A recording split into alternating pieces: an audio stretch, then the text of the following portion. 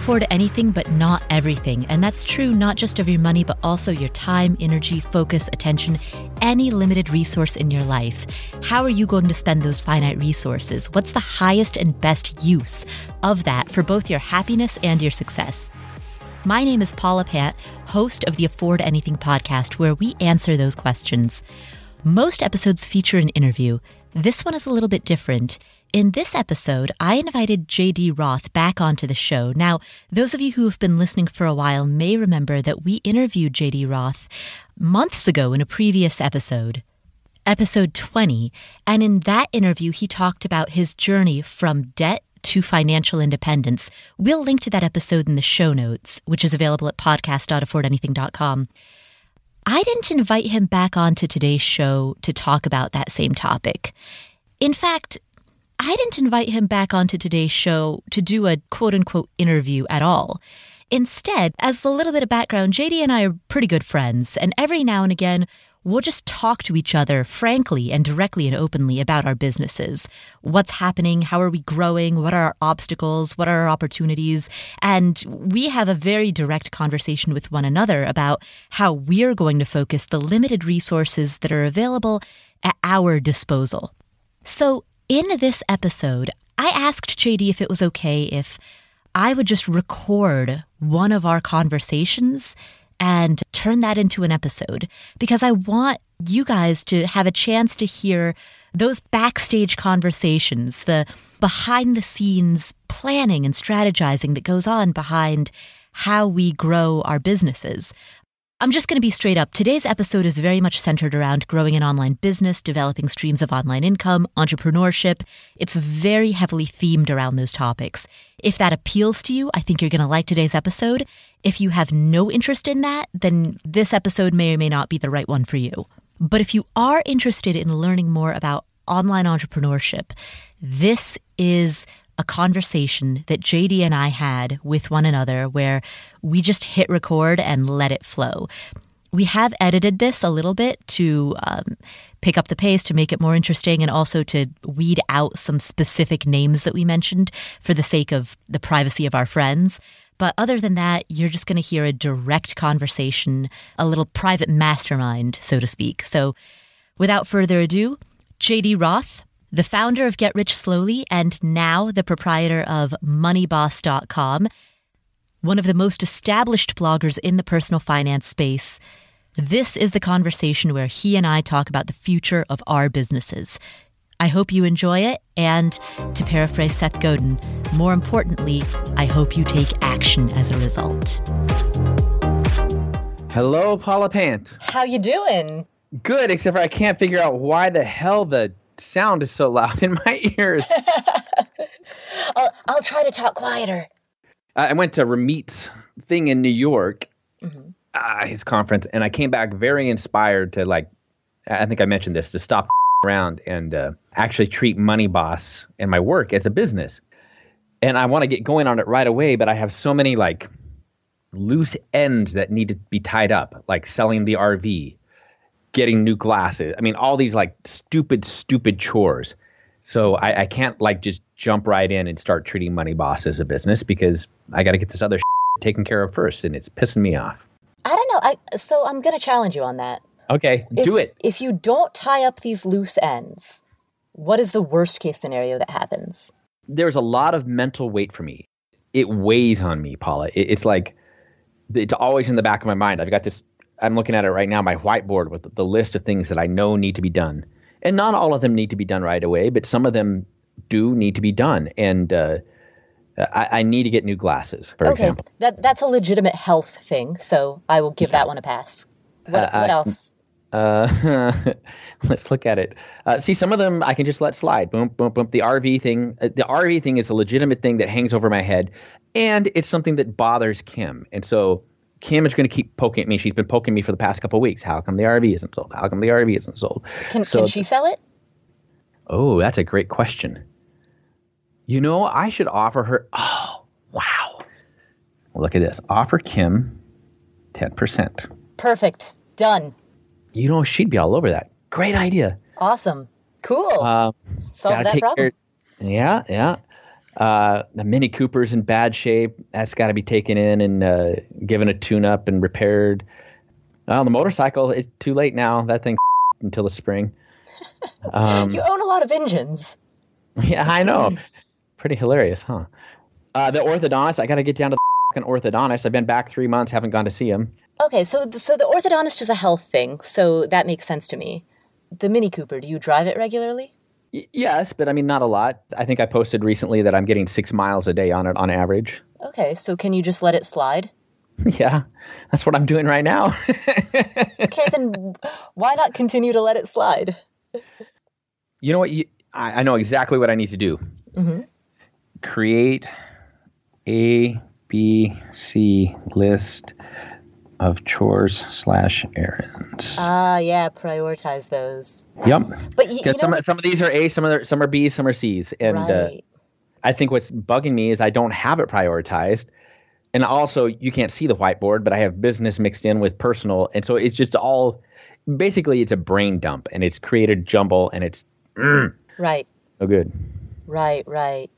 So the key, I've also played with organizing those to-do lists into A, B, and C. The key is to limit the number of things that are allowed to go on the A and B list. Because, like A can have a maximum of 3, like B can have, you've got to set quantifiable limits because otherwise everything can get dumped into A. Exactly. And I don't have a problem with some bubbling up. Like once I get the A's, well, no, they shouldn't even bubble up. It's just if there are no A's, then I move on to the B's. That's how the bubble up works. Right. Well, do you, okay, go ahead. Oh, and I was going to say, and then the other part of it is like finding people who can do the stuff, because one of the major things that I've learned is that there are certain things that only you can do. This is a concept actually that it came from Laura Vanderkam. There's certain things that only you can do. And then there are other things that, other people can do. The best way to arrange your priorities is to do the things that only you can do and find others to do the rest. So again, going back to taking your Mini Cooper in, someone else can do that. Either Kim, or you could hire a personal assistant. Somebody else could do that. Yeah. Like there's somebody who for like $30 an hour would be happy to like run errands for you and take your car into the shop and like do all of that stuff. It's true. And I've thought about this. Well, that's why I'm having these conversations later this week and next week.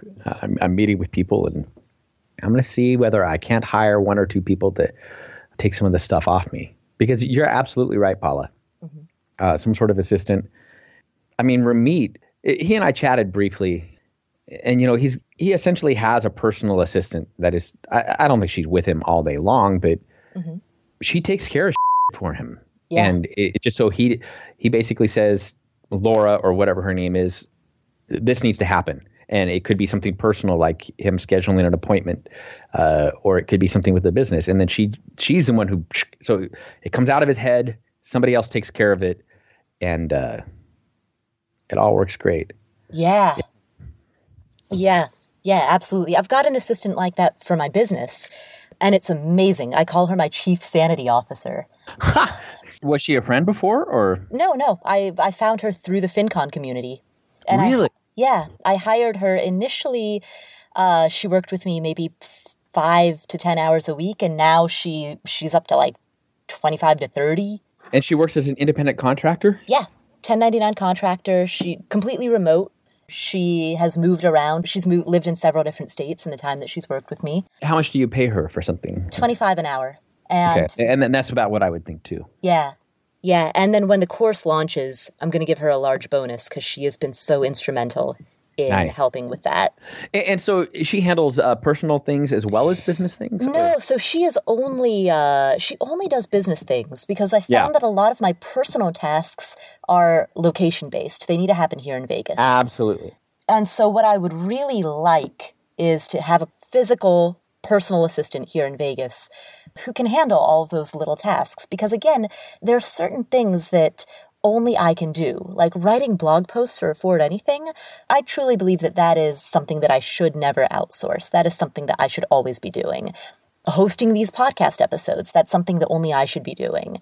Thinking about the growth of the company, that is something only myself and, trusted mentors and advisors and Will and all, that's something that I cannot separate myself from, Right. as an owner, my core function is making decisions and crafting that vision. My core function is not making sure that we have enough kale in the refrigerator. Exactly. So it just makes sense. If I'm going to sacrifice something, then the thing that I should sacrifice is getting somebody else to put the kale in the fridge so that I can be thinking about the 2-year trajectory of this company. Absolutely. You know what's a challenge for me is the dog, because I was thinking about this over the last couple of days. She does take 2 or 3 hours a day of walking time. Mm-hmm. And I could absolutely pay somebody in the building to walk her. There are a couple of people who have offered. They would do it for like $10 a walk. And that's not bad, especially if I get to the point where I'm generating more than $10 an hour. But having said that, I also recognize that the walking time, it's exercise for me. It's good for my sanity. It's absolutely good for my mental health. And it's a time to bond with her. So that's not a problem we need to solve right now. But I'm thinking that one out loud. It may be that I do hire out the afternoon walk, for example. It would be a balance. I could say, okay, I do the morning walk and I pay somebody $10 a day to do the afternoon walk. Right. And, and so this goes back to Laura Vanderkam's framework of what are the things that only I myself can do versus what can other people do? Because within that framework, you can't hire somebody to exercise on your behalf. Right. And so if the benefit of walking the dog is exercise, then that is something that only you can do. You can't hire somebody to lower your cortisol levels and de-stress you. That's something that only you can do. So in that framework, you're absolutely adhering to this is something that I cannot outsource. Those are benefits that I myself am responsible for. And so once you achieve the optimal amount of that, so maybe from the morning walk, you achieve the optimal amount of that. Yeah. Then basically you've got, even though it on the surface looks like the same activity, there are multiple things that come out of that activity. There are benefits that cannot be outsourced, like exercise. And then there is the function, the surface level function of what people see, which is walking the dog. So you have to just delineate what portion of this is exercise and what portion of this is an action that needs to be taken. You know what I mean? Yeah, absolutely. I don't know if I said that very well. I'm sure you did. You did. And it's, I got to figure it out. Part of me thinks that I should just say to Kim, hey, why don't you stay home and I pay you to be the assistant? There are drawbacks to that too. I don't know how well you and Will work together. Kim and I tend to work pretty well together. But I've talked to other people who work with their partners and they're like, yeah, it's better not to. Yeah. Will and I, we tried that. We've tried many different types of arrangements. So for a while, we kind of tried that arrangement where I was like, okay, Will, I want to put you in charge of domestic management so that I can really focus on the growth of this company. It blurs the line between business and personal a little too much, particularly when people have different expectations. So I found that was just not an optimal arrangement.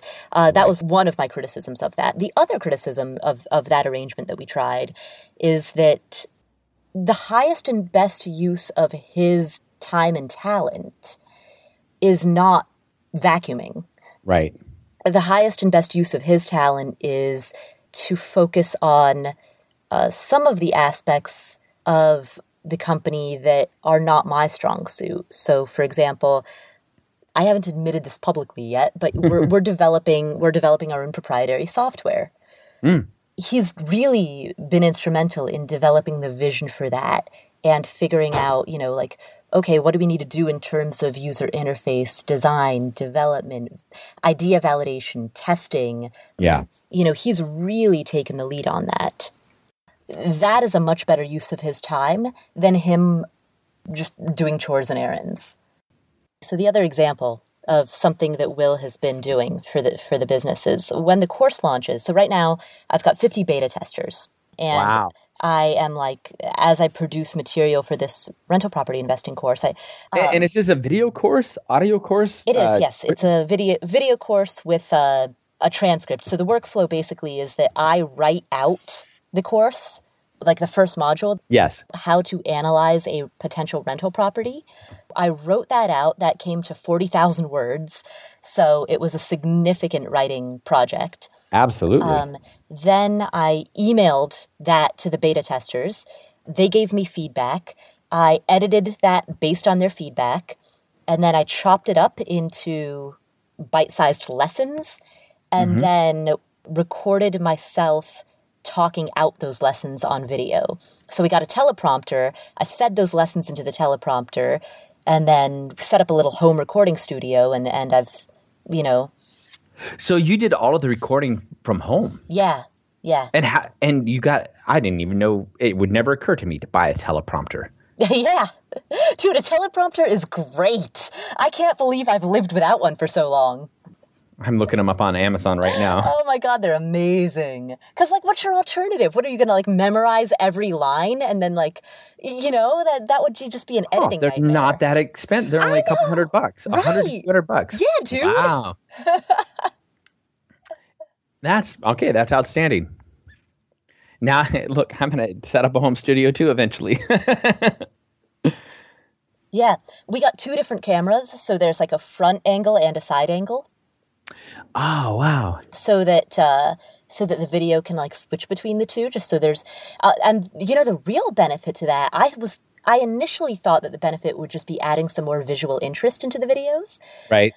But the real benefit is that when we need to edit a video, like if I trip up in the middle of a sentence, or if the audio clips or something in the middle of a sentence, we can facilitate that transition just by switching video frames. Yep, that's smart. Yeah. So that is the actual benefit to having 2 different cameras pointing at me when I'm doing the talking head recording.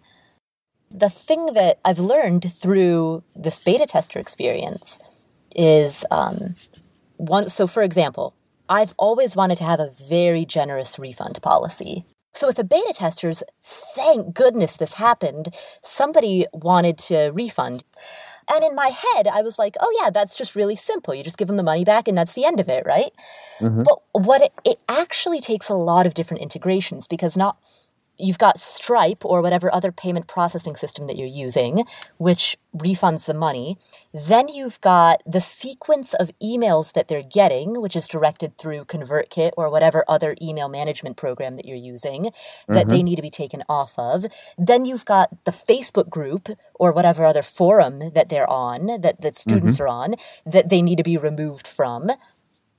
And then you want to do some sort of an exit interview with them to get their feedback about the course, so there's all of these different things that have to happen when a person refunds, and they're all managed through different systems. Like the payment processing system is not the same as the email user-based system, right? So then you need something like Zapier to make all of these different systems talk to each other. And Zapier? I've never even heard of this. Yeah, it becomes a huge programming management monster, basically. It's a huge behind-the-scenes management task. Yeah, and there are all these people who are like, well, what does a blogger do other than write? And I'm like, oh my God, you don't even know, But so that's what you have to do behind the scenes in terms of building and executing a course. Right. And if my goal is to spend my time writing, then I can't be handling all of that. And yes, I have an assistant, my chief sanity officer, who handles a lot of tasks for me. She handles social media planning through Edgar, for example. But it would be, at this point at least, too amorphous of a project for me to say, hey, we have all of this different software and I need you to figure out a way to make these different systems talk to one another. Right. I need you to figure out a way to make our payment processing software talk to our bookkeeping software, talk to our email marketing software. Can you do that? That's not a task for a $25 an hour assistant, Right.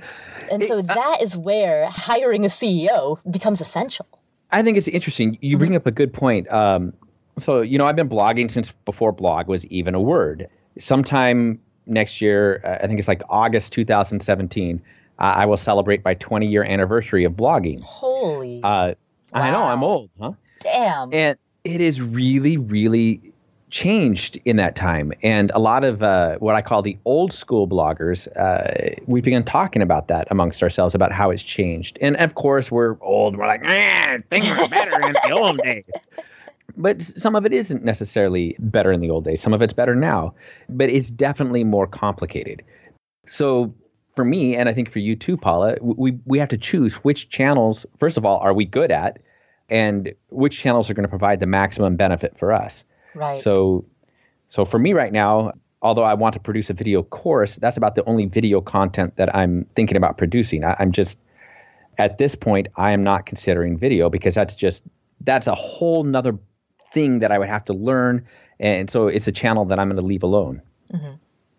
Yeah, I totally agree. I think that you need to be selective because it's better to be amazing at a few things than it is to be mediocre at a lot of things. I agree 100%. I see this with real estate investing too. I mean, there are so many ways to invest in properties, right? Like you could buy and hold rental properties, you could flip houses, you could wholesale, you could invest in tax liens. Those are all like different strategies for how to make money from a property. And then there are also different classes of properties, right? So you've got residential, you've got commercial. Within the commercial division, you've got offices, retail spaces, warehouses. You've got mobile home parks, you've got bare land. There's all of these different types of real estate as well. And when you first get into that space, it's so tempting to want to do everything because everything sounds like a good opportunity.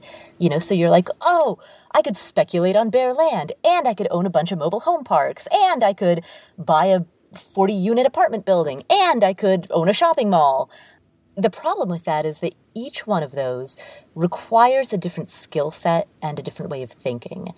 And sure, you can hire people to execute on your decisions, but the one thing that you can never outsource is making decisions.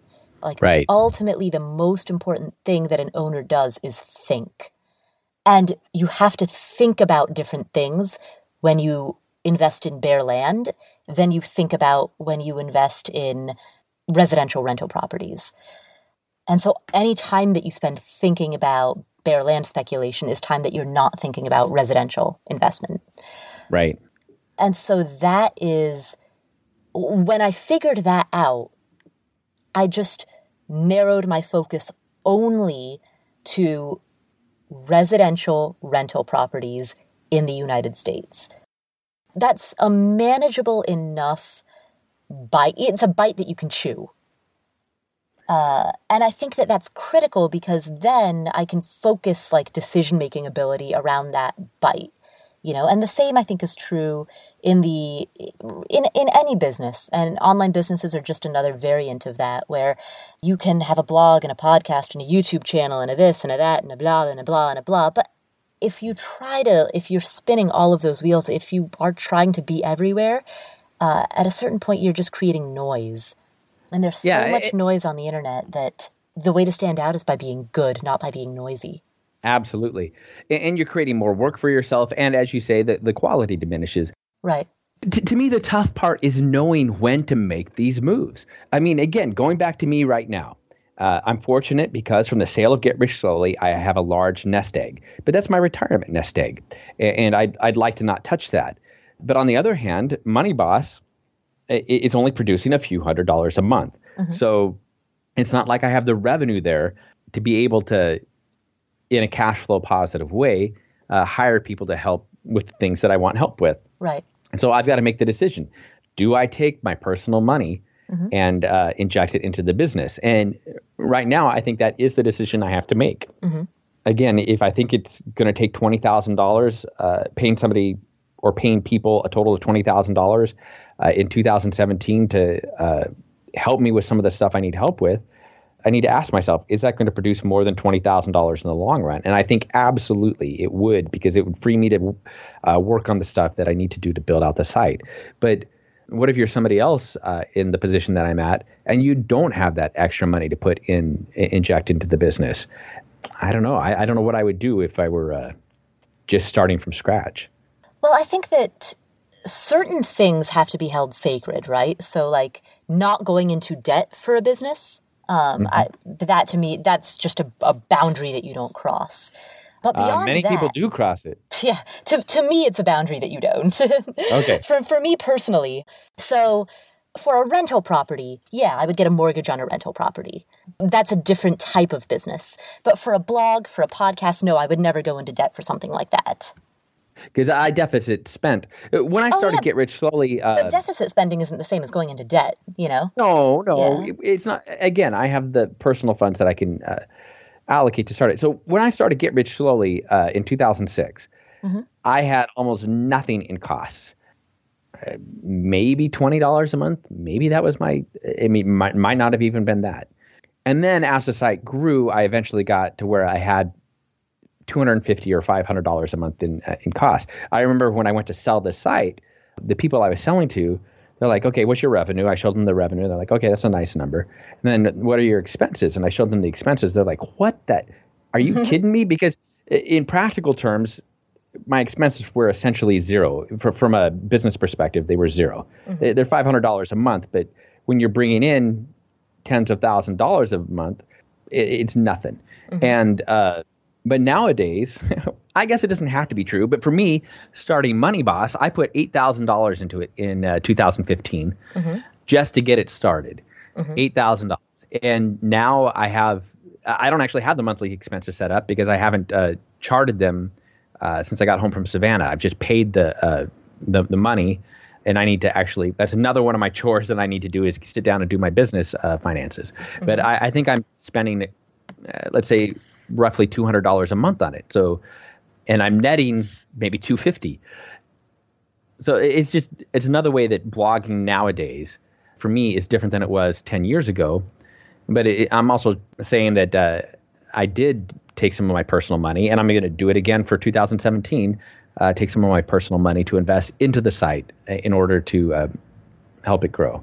Right. So I don't understand why people are so reluctant to put personal money into a business. Like, this is one of the best investments that you can make. Because if you invest in a broad market index fund, historically, you're going to get 8, 9%, 10% maybe. In a business, you're going to do, you have the potential to do so much better. And I don't know why I'm so reluctant to do it either. I mean, it's not just me. There are other people who are reluctant to do it also. And as you said earlier, it not necessarily a great idea if you're having to go into debt to do it. Right, yeah. I'm having to go into debt. I'm investing money that I already have. Exactly. So that's the reason that I encourage people not to think of it as deficit spending, because so many people like to conflate deficit with debt.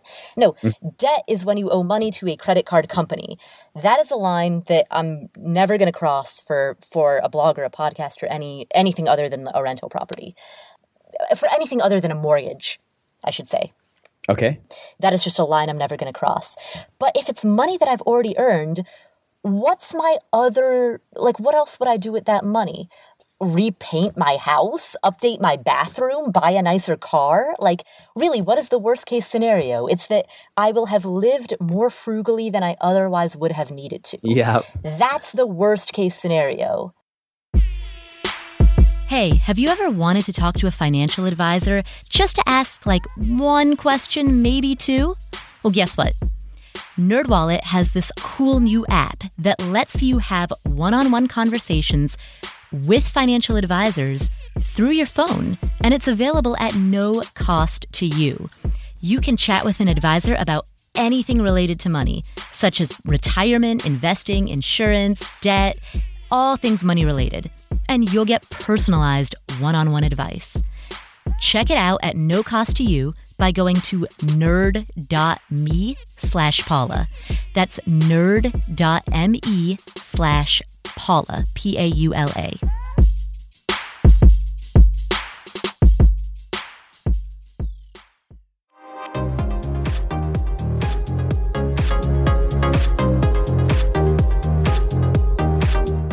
Well, for me, what's funny is in the olden days, I was so liberal with my money and I would spend it on just about anything and I would make crazy, risky investments. Nowadays, I'm the opposite. I'm so cautious. I'm not necessarily frugal in my personal life.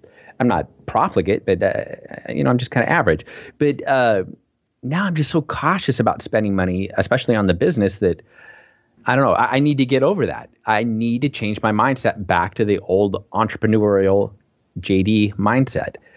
I think the issue with me, when I sold Get Rich Slowly, I made this mental shift to I am retired.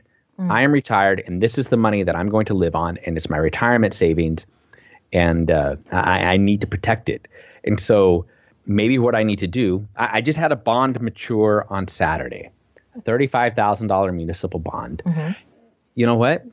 I could just pull that money out and say, it's my seed money, basically, the seed money for Money Boss. Yeah. I feel like I could do that and say, because I find it very, very unlikely that I would ever burn through the $35,000. I'm in a deficit spend for a little bit, and then Don't call it that. Okay, you are going to invest $35,000 into your company. When you buy an index fund, do you call it deficit spending? No, I deficit spent on a VTSAX the other day. I love that you're kicking my ass on that. Okay, I'm going to invest. I should invest that money because I had moved all the money that I used to have in my business accounts out of my business accounts, and so now there's nothing there. And that, but I'm going to shift a bunch over there. I'm going to invest a bunch into my business accounts and use that to help the site grow. I think the downsides are minimal. Again, if I move $20,000 over, the downside is $20,000. Exactly. If I move $35,000 over, the downside is $35,000. So I know it sounds like we're talking about big numbers because if you've got listeners who are living paycheck to paycheck, I don't actually know what your audience is like, but that can sound like they're big numbers. But from a business perspective, they're not that huge. Right. And when you consider that my savings are substantial, they're not that huge either. It's a risk, but it's a minimal risk. Right. I can afford to lose it. Like okay, what's the worst case scenario? It goes to zero. Yeah. So what? So then it goes to zero and then I move on, Yeah. And then I've got to reduce my spending by, I think I'm just doing the math off the top of my head, but I'm guessing it's like $120, $125 a month for the rest of my life is how much I would reduce my spending then. Yeah. So if the worst case scenario is like living a little bit more frugally in order to have a chance at your dreams, it doesn't make any sense to me why people who have a dream and who have a goal and who really want to achieve something are like, oh, but I can't give up this money that I otherwise would have spent on pedicures to do that. Like, really? Okay, well, what's more important to you? And you actually accidentally hit on something very important to me right there.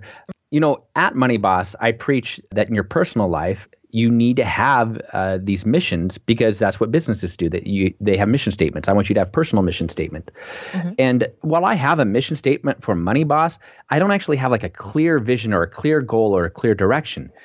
Part of what I think making me apprehensive is I don't have this clear vision of the direction I'm going because I've lost my way. I've lost sight of it. And I need to have that in front of me so that I'm like, oh, yeah. Do you have a clear vision of where you want to take Afford Anything, the company?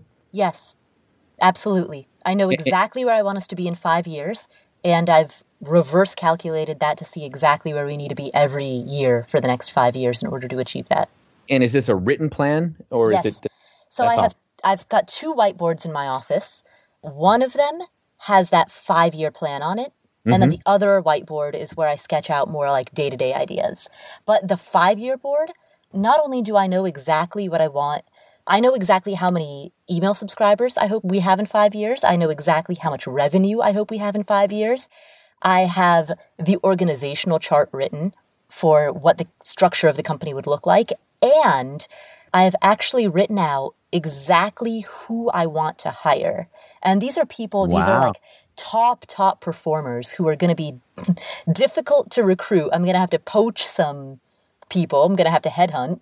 I love the idea of having a long-term board and a day-to-day board. I'm looking at my office. I have 3 whiteboards, but they're not. They're just kind of randomly set up. And again, they're a place for me to do my brain dump and have all these tasks looming down at me. But I think I need to set it up so that it's much. I need to treat this business like it's a business instead of just half-assing it like I've been doing. You work out of your house, right? Yeah. Across the way from the condo here, there's a commercial office building, and part of me wants to go rent a space there. But rumor has it they're very, very expensive spaces. But still, it would be nice to just walk over there, take the dog with me, and have this separate space where I get my work done. I did that when I had Get Rich Slowly. At first, I was working out of the house, and Chris and I had a lot of conflicts. This is back when I was still married, because the expectation was that when I was home, I would be doing errands or working on the house. And plus, I would find ways to fritter away my time when I was at home. And so having this separate space that I rented when I was doing Get Rich Slowly really, really helped. It got a lot of the business stuff out. It created this sharp division between work time and playtime or home time. And I'm not opposed to reverting to that. Yeah. One of the, paradoxically, people go towards self-employment and entrepreneurship in order to take more control of their schedules and their time. But I found that it's actually incredibly helpful to have structured hours during the day. One of my readers emailed me a couple of weeks ago, and she was like, why do you wake up to an alarm? Why do you do that? You don't have to. And I'm like, yeah, I don't quote unquote have to in the sense that there is no boss breathing down my neck. Like I'm not going to get fired if I don't, but I'm also not going to grow. So the motivation now it's intrinsic rather than external. Yeah. I'm internally motivated because there is this thing that I want to accomplish, and nobody's telling me that I have to accomplish it, but this is the thing that I want to do because this is what brings purpose and joy to my life. Yeah. And I'm willing to wake up. I wake up before sunrise because I want this to happen, and I've structured my time and my home and my life in such a way that, I've maximized the probability of making this happen. And I live significantly more frugally than I have to so that I can use my personal money to give this the fuel that it needs. I think that's so smart. So do you also then impose structure on your days? Are your days pretty scheduled? Yeah, they are. So I wake up before sunrise. I have a morning routine that involves, among other things, meditation, some yoga, a little bit of exercise, just a little bit of exercise. I'm not super great at that, but reading, journaling, that's all kind of part of the morning routine. Right. And then I work. And I work until at least I'm bad at having a cutoff time in the evening, but I work until about dinner time ish. I would like to set a hard cutoff time, but the traditional working hours, 9 to 5, those I'm always working, and in fact, even before that, I usually start quite a bit earlier. And I'll take breaks throughout the day. Right. I sometimes take 30-minute midday naps. Or I'll take a gym break in the middle of the day. So I might have a block of 11 or 12 hours during the day that I'll be working. But within those 11 or 12 hours, I have all of these breaks inside of that, that are 15 minutes, 30 minutes, 15 minutes, 30 minutes. So that that 12-hour workday is actually only about 8 or 9 hours of actual work. Right. See, but chunking off that time and blocking off that time and saying, from 6 a.m. to 6 p.m. or from 7 a.m. to 7 p.m., I'm not going to do anything personal. 7 a.m. to 7 p.m. is work time. And if I have to take a break, I'm taking that break for the purpose of rejuvenation so that I can come back to work focused. Yeah. Having those boundaries, I think, is essential because it keeps your eye on the game. It keeps you focused. See, I've done a very poor job. Again, because I had in my mind that I was retired, but for the past few years, my days have been unstructured. Mm-hmm. There have been some advantages to that, but there have been some disadvantages too. And now that I want to be working again, now that I have a website that I want to grow and build, I feel like I need to resume the structure. And I've been trying to think about how I can do that because with my ADD problems, I need, as you're talking about, some sort of extrinsic, I don't want to call it extrinsic motivation, but having this outside force, even though it's coming from me, creating the structure for my day, I think will be very, very helpful. I think back to college or high school, it was great to have my time. I knew where I was supposed to be when. And so that's the approach that I'm going to try to take with my daily routine. And then also at FinCon last month, I talked with Mike Gavardi, who runs a site called The Productivityist. Yes. Yes, he's really good. He talks about, I don't actually know how he phrases it in his materials, but what I took away is to chunk your days, basically theme your days, I guess would be a way to do it. So I just pulled up the email I sent to myself after the New York conference where I sat down and I wrote out what I want to do. And Monday is going to be my Money Boss day. That's when I take care of all things Money Boss. Tuesday is a business development day, and that's where I handle email, I work with possible advertisers, and I do long-term planning and that sort of thing. Wednesday is my day for other projects, so I have other websites that I want to run. That's where I handle those. Thursday, I call it my connection day, and so that's where I'm going to handle social media. That's where I get a lot of lunch requests, but I'm going to try to lump everything onto Thursday. So I might have 3 meetings on Thursday. And then Friday is my chores and errands day, basically my domestic day. And I think if I do this, I know I'm only giving 1 day for Money Boss, 2 if you count the business development day. But I think having this structured time that's dedicated to specific tasks, I think it's going to pay off in the long run. I think it will really allow me to get more done. I mean, 20 focused hours are more powerful than 40 unfocused hours. Oh, yeah, absolutely. And let me look, 8 o'clock is what time I'm starting to work every day. 8 o'clock and I'm working till 4 o'clock. 4 o'clock is give the dog her afternoon walk. So that's 8 hours a day and it's pretty focused. And admittedly, I mean, like Thursday, the connection day, a lot of that's going to be out dealing with colleagues and friends. Instead of having all this, I'm jumping from one thing to another. Like tomorrow is just a mess. I look at my calendar and I'm working, then I'm going off to meet somebody, then I come back and I work some more, then I have to go out and do an errand, then I come back. And so that's just all wasted time. Yeah. And I'm going to be much more efficient this way. And this goes back to what you and I've talked about in the past, where you and I both did the project where we logged how we're spending our time. And I noticed that I had a lot of wasted time where I'm shifting from one thing to another. And so I'm trying to just like block everything related to one task or theme or type of project all on the same day. Yeah. Okay, so I'm going to read you right now this just a quote from one of my favorite. This is a blog post by Paul Graham. He writes about the schedule of a maker versus a manager. Oh, this is going to be good. Okay. Oh my God, it's amazing. I have it saved. I could pull it up so quickly because I've bookmarked it. So every time I open Google Chrome, I see it. Like I see the link to it. He says, there are 2 types of schedules, which I'll call the manager schedule and the maker schedule. The manager schedule is for bosses, and it's embodied in the traditional appointment book with each day cut into 1-hour intervals. You can block off several hours for a single task if you need to, but by default, you change what you're doing every hour. When you use time that way, it's merely a practical problem to meet with someone. Find an open slot in the schedule, book them, and you're done.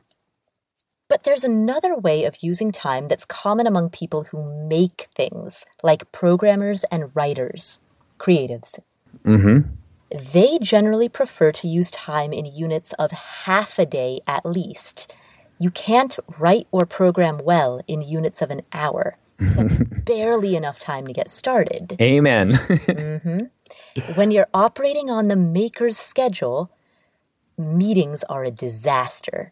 A single meeting can blow a whole afternoon by breaking it into 2 pieces, each too small to do anything hard in. Plus, you have to remember to go to the meeting. Yeah, and so it goes on from there, but this blog post was it's phrased the struggle that I had been having so well, because the distraction, like when you have a meeting, the time commitment is not just the meeting itself. It's the distraction that comes from knowing that you're going to have to go to that.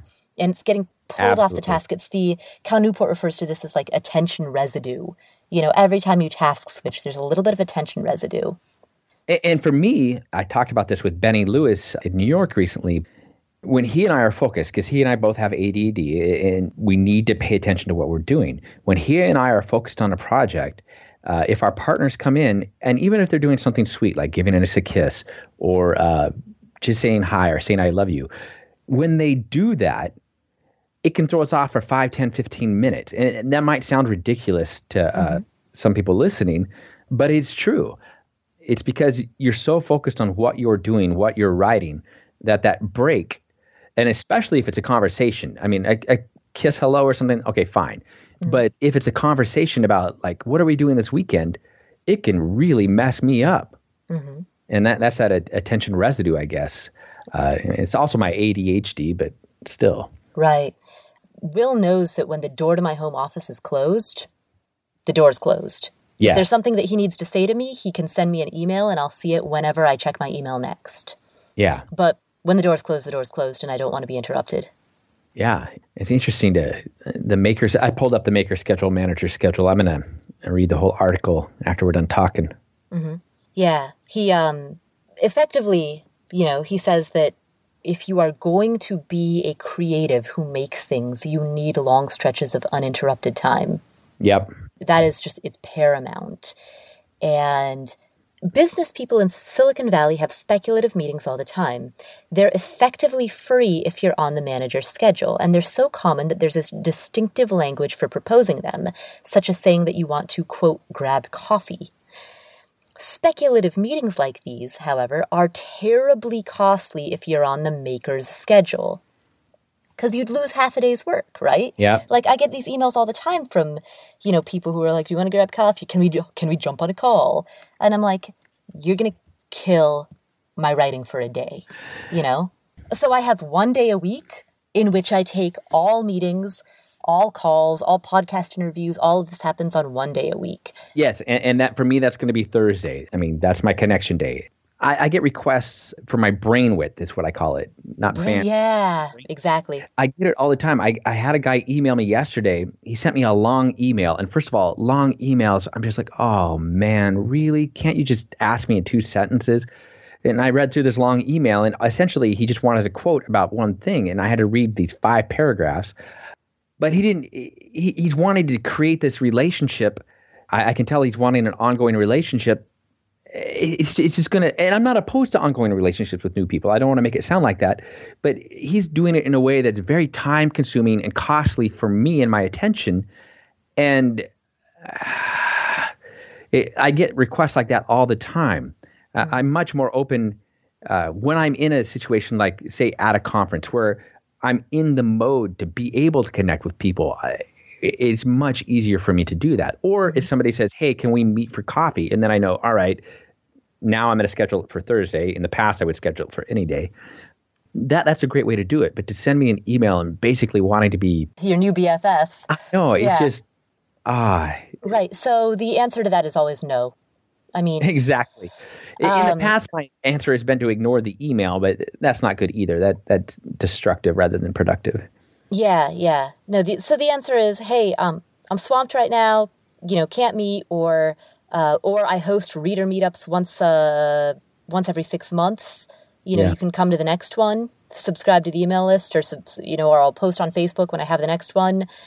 But I mean, like I used to feel guilty about that for a long time, but then I realized that I'm devoting disproportionate outsized attention to like the 10 people who have demanded individual one-on-one attention at the expense of the more than 100,000 people who come to my website every month. You know, so like what's more important, serving those 10 people or serving the 100,000?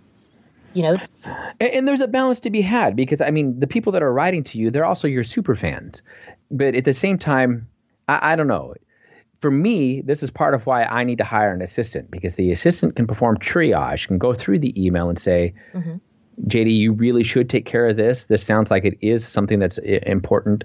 Or maybe they could be the one to reply to the person and say, hey, JD's busy. If you can be more specific about your request and only send 2 lines instead of 5 paragraphs, he can help you out. Exactly. Because again, Cal, I keep bringing up Cal Newport. I know. He talks about this quite a bit. He talks about how people fire off an email that may or may not have even taken them that long to write. But for you to answer it, it takes not just your time, but your brainwidth, your bandwidth. It takes your energy, and that energy has to come from somewhere. At a certain point, you just have to make the decision. I can do anything but not everything. So what's it going to be? One of the ways that I've kind of dealt with this is on the podcast, having a monthly Ask Paula. Oh, yeah. And that has been fantastic because that's a vehicle that people, if someone has a question, they can leave a voicemail at, it's affordanything.com/voicemail. They can leave a voicemail. The recording is limited to 90 seconds. So wow. It cannot go over that amount of time. And then once a month, I can sit down, listen to the voicemails, batch process them, record my answers, and broadcast them so that the entire audience can benefit. So then it's not just 5 people who are benefiting, each of whom are individually in their silos benefiting from the answer. Right. It's the entire community that can benefit. So I'm having the conversation is one-on-one times 10,000, Right. So that has been excellent. And the reason that I decided to do it as a voicemail, in voicemail format, it's twofold. One is that I think it's more interesting on a podcast to literally hear other people's voices. But number 2 is because when we first started doing this was back when I was still co-hosting this podcast with Jay Money, we invited people to email us questions. And we got these long, rambling emails that so then we copy and pasted these onto a Google document. And it was within a couple of days, we had I think it was a 24-page Google document just in the first few days. And we couldn't process it. It was too much. So we had to develop a system to do something about it. And so that system is leave a voicemail that can be a maximum of 90 seconds. And boom, that's the system. That's what you've got to do. I think that's fantastic. It puts a little bit of a barrier to entry. I think that you and I have hit on a very important point in 2 topics in a row here, and that is when you're communicating with somebody that has limited time or it might get a lot of emails, keep your emails short and to the point. It's I'm not trying to sound like a or anything, but seriously, I'm going to open up a random email here. Boom. Oh, see, that's a nice one. That's 3 sentences long. I can reply to that. I am much more likely to reply to an email that's 3 sentences long than I am one that's 3 paragraphs long. And it's not because I'm trying to play favorites or anything like that. It's that I want to be able to give you a good, solid reply. And the more information you give me, first of all, it takes longer to process the information, but then it's going to take me longer to reply too. And I don't know. From my own struggles, I've learned that when I email people for people that I know are busy or get a lot of email, I keep things very short, and I make liberal use of bold and highlighting in my email so they can go directly to the point. If they don't have time to read all the other stuff around it, they can just read the very core of the message. Yeah. And sometimes I just I also like to say no reply needed too. That's a nice technique. Yeah. Sometimes I'm just trying to send somebody a piece of information, and I don't want them to think they have to reply to me. Yeah. I don't email people that often because the more emails you send, the more you get. Absolutely.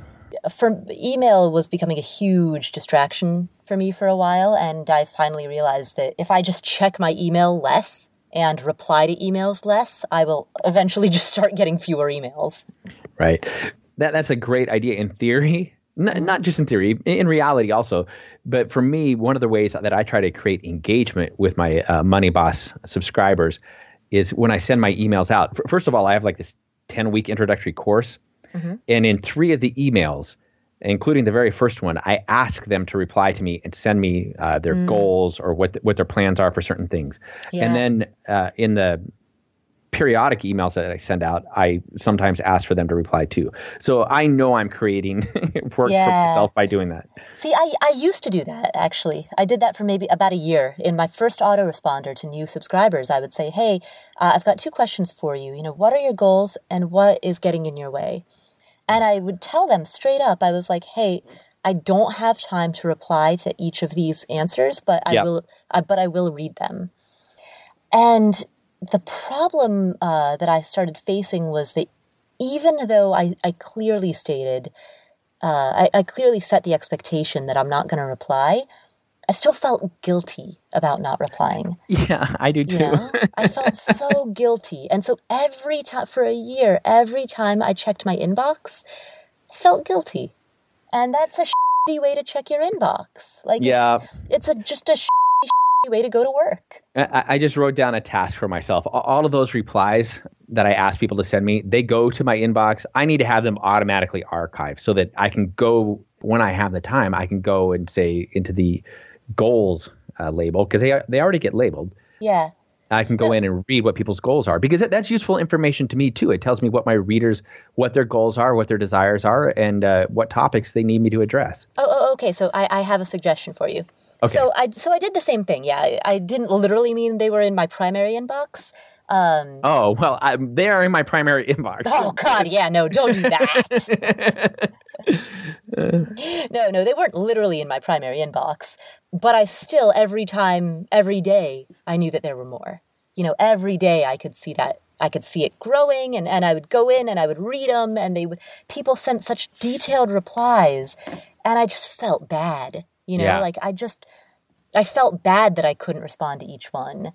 And I would respond to some of them, but not others. And then some people would say like, oh, I'm really looking forward to hearing from you, or I really hope you write back, or I know you don't have time to reply to all of them, but could you just reply to mine? Like, people would say that. So yeah. So eventually I stopped asking for people to reply, but I don't really like that either, because I want to know the answer to those questions, because it informs what I do. It informs the writing that I create and the podcast episodes that I create. It makes this a two-way street, and I think that that's very valuable. Well, and that's why for me, when I do hire my assistant soon, I think the number one task that I'm going to have for them is perform email triage. This is the number one task that I want them to do. And I learned there's some program, I'm sure I've got it open here. Well, SaneBox or Hiver. I think it's Hiver allows people to access your inbox. And anyway, I'm gonna use that. It's gonna be nice. Yeah, Gmail. If you have Gmail for Business, the Gmail for Business also allows other people to access your inbox. Oh, nice. Yeah, and then the other thing, and this is something that we're going to be implementing pretty soon, is I'm going to start asking my readers to continue, my new subscribers to answer those 2 questions. But rather than have them reply to the email and have that go to my inbox, not my literal inbox, but, have them come to my email address, rather than that, I'm going to direct them to a page, like a SurveyMonkey page, where they can answer those 2 questions. Because then they still have a chance to share their story. I still can get that information. And here's what's really cool. So if you have not the free version, but the paid, like the advanced SurveyMonkey professional version, SurveyMonkey can actually aggregate that data, and it can pull out keywords, like certain words, like it can create word clouds, basically. Nice. So if there's some issue that a lot of people are facing, then I can see that in the aggregate, because I can see that a person has written, real estate or debt or investing or budget. Like, I can see the words that they're using and the issues that they're speaking to through that software. And so that's something that I haven't done it yet, but that's actually one of the things that Will is helping me implement right now. Nice. So again, this goes back to, you cannot outsource thinking. And thinking is the most important thing that has to happen in your business, because it took me, years to come up with that solution because I was like, all right, here, this is the objective. These are the problems that are getting in the way of achieving that objective. Okay, how can I achieve the same objective in a way that circumvents these problems? And it took me a lot of time and a lot of observation to like think through and experiment and come up with this solution. And that is not something that I can delegate to to anybody else. But I can delegate walking the dog. And I can delegate taking the car to the mechanic to get a tune-up. Like that I can delegate so that I can then spend that time figuring out a more effective way to interact with my audience. You've given me so many good ideas to think about here. And going along with the 2 recent conferences, I've got a lot of process. Well, that said, JD, I actually have to wrap up because I'm supposed to start shooting video in 15 minutes. So very good. Well, I should go back to all these little niggly chores that I'm taking care of. But cool. The good thing is, as I do them, it's just totally relieving the pressure on my brain. And I'm actually, because I know we're closing on the storage unit in the condo, I feel like I should move all this crap out of my office and into the dining room, just put it on the dining room table. But I'm going to be patient and wait.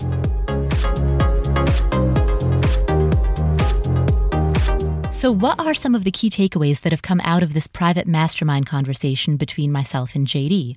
Well, here are a few that stand out to me. Number 1, don't dump all of your tasks onto a single to-do list. Instead, as you're listing out the things that you have to do, rank these in order of A, B, C, and D. Prioritize those tasks so that you're not looking at this amorphous blob of shallow work stuff that just has to get done. When you're prioritizing those tasks, focus first on taking care of the things that either have immense magnitude, meaning that the consequence of doing that thing or not doing that thing is huge, or focus on the tasks that only you can do, your own unique abilities. Do the things that cannot be outsourced first, and if there is time remaining, then take on the responsibility of some of the things that you could otherwise outsource. So for example, you cannot outsource exercise, you cannot outsource sleep, you can't outsource calling your mom. So those things have to stay on your list. But there are other things that other people can do, and it's okay to give those tasks to somebody else. It doesn't mean that you're lazy. It means that you're making efficient use of your time. Another takeaway is not to commingle business building or wealth building tasks with personal tasks. There's a big difference between buying new gym clothes versus doing something that might enable your income to grow by an extra $2,000 a year. Now, both are necessary, but they don't deserve to be on the same list. So delineate between these. Another takeaway is to build savings and invest this money into your projects. Remember that most companies are not profitable within their first year, and that's okay. You have to be willing to invest in your project in order to give it a chance to become profitable down the road. And as long as you're okay with the worst case scenario, so what if the worst case scenario happens? It happens and you move on. That's fine. Don't be too risk averse. Don't be so penny-wise risk averse that you miss out on the ability to create something big and produce something of immense value.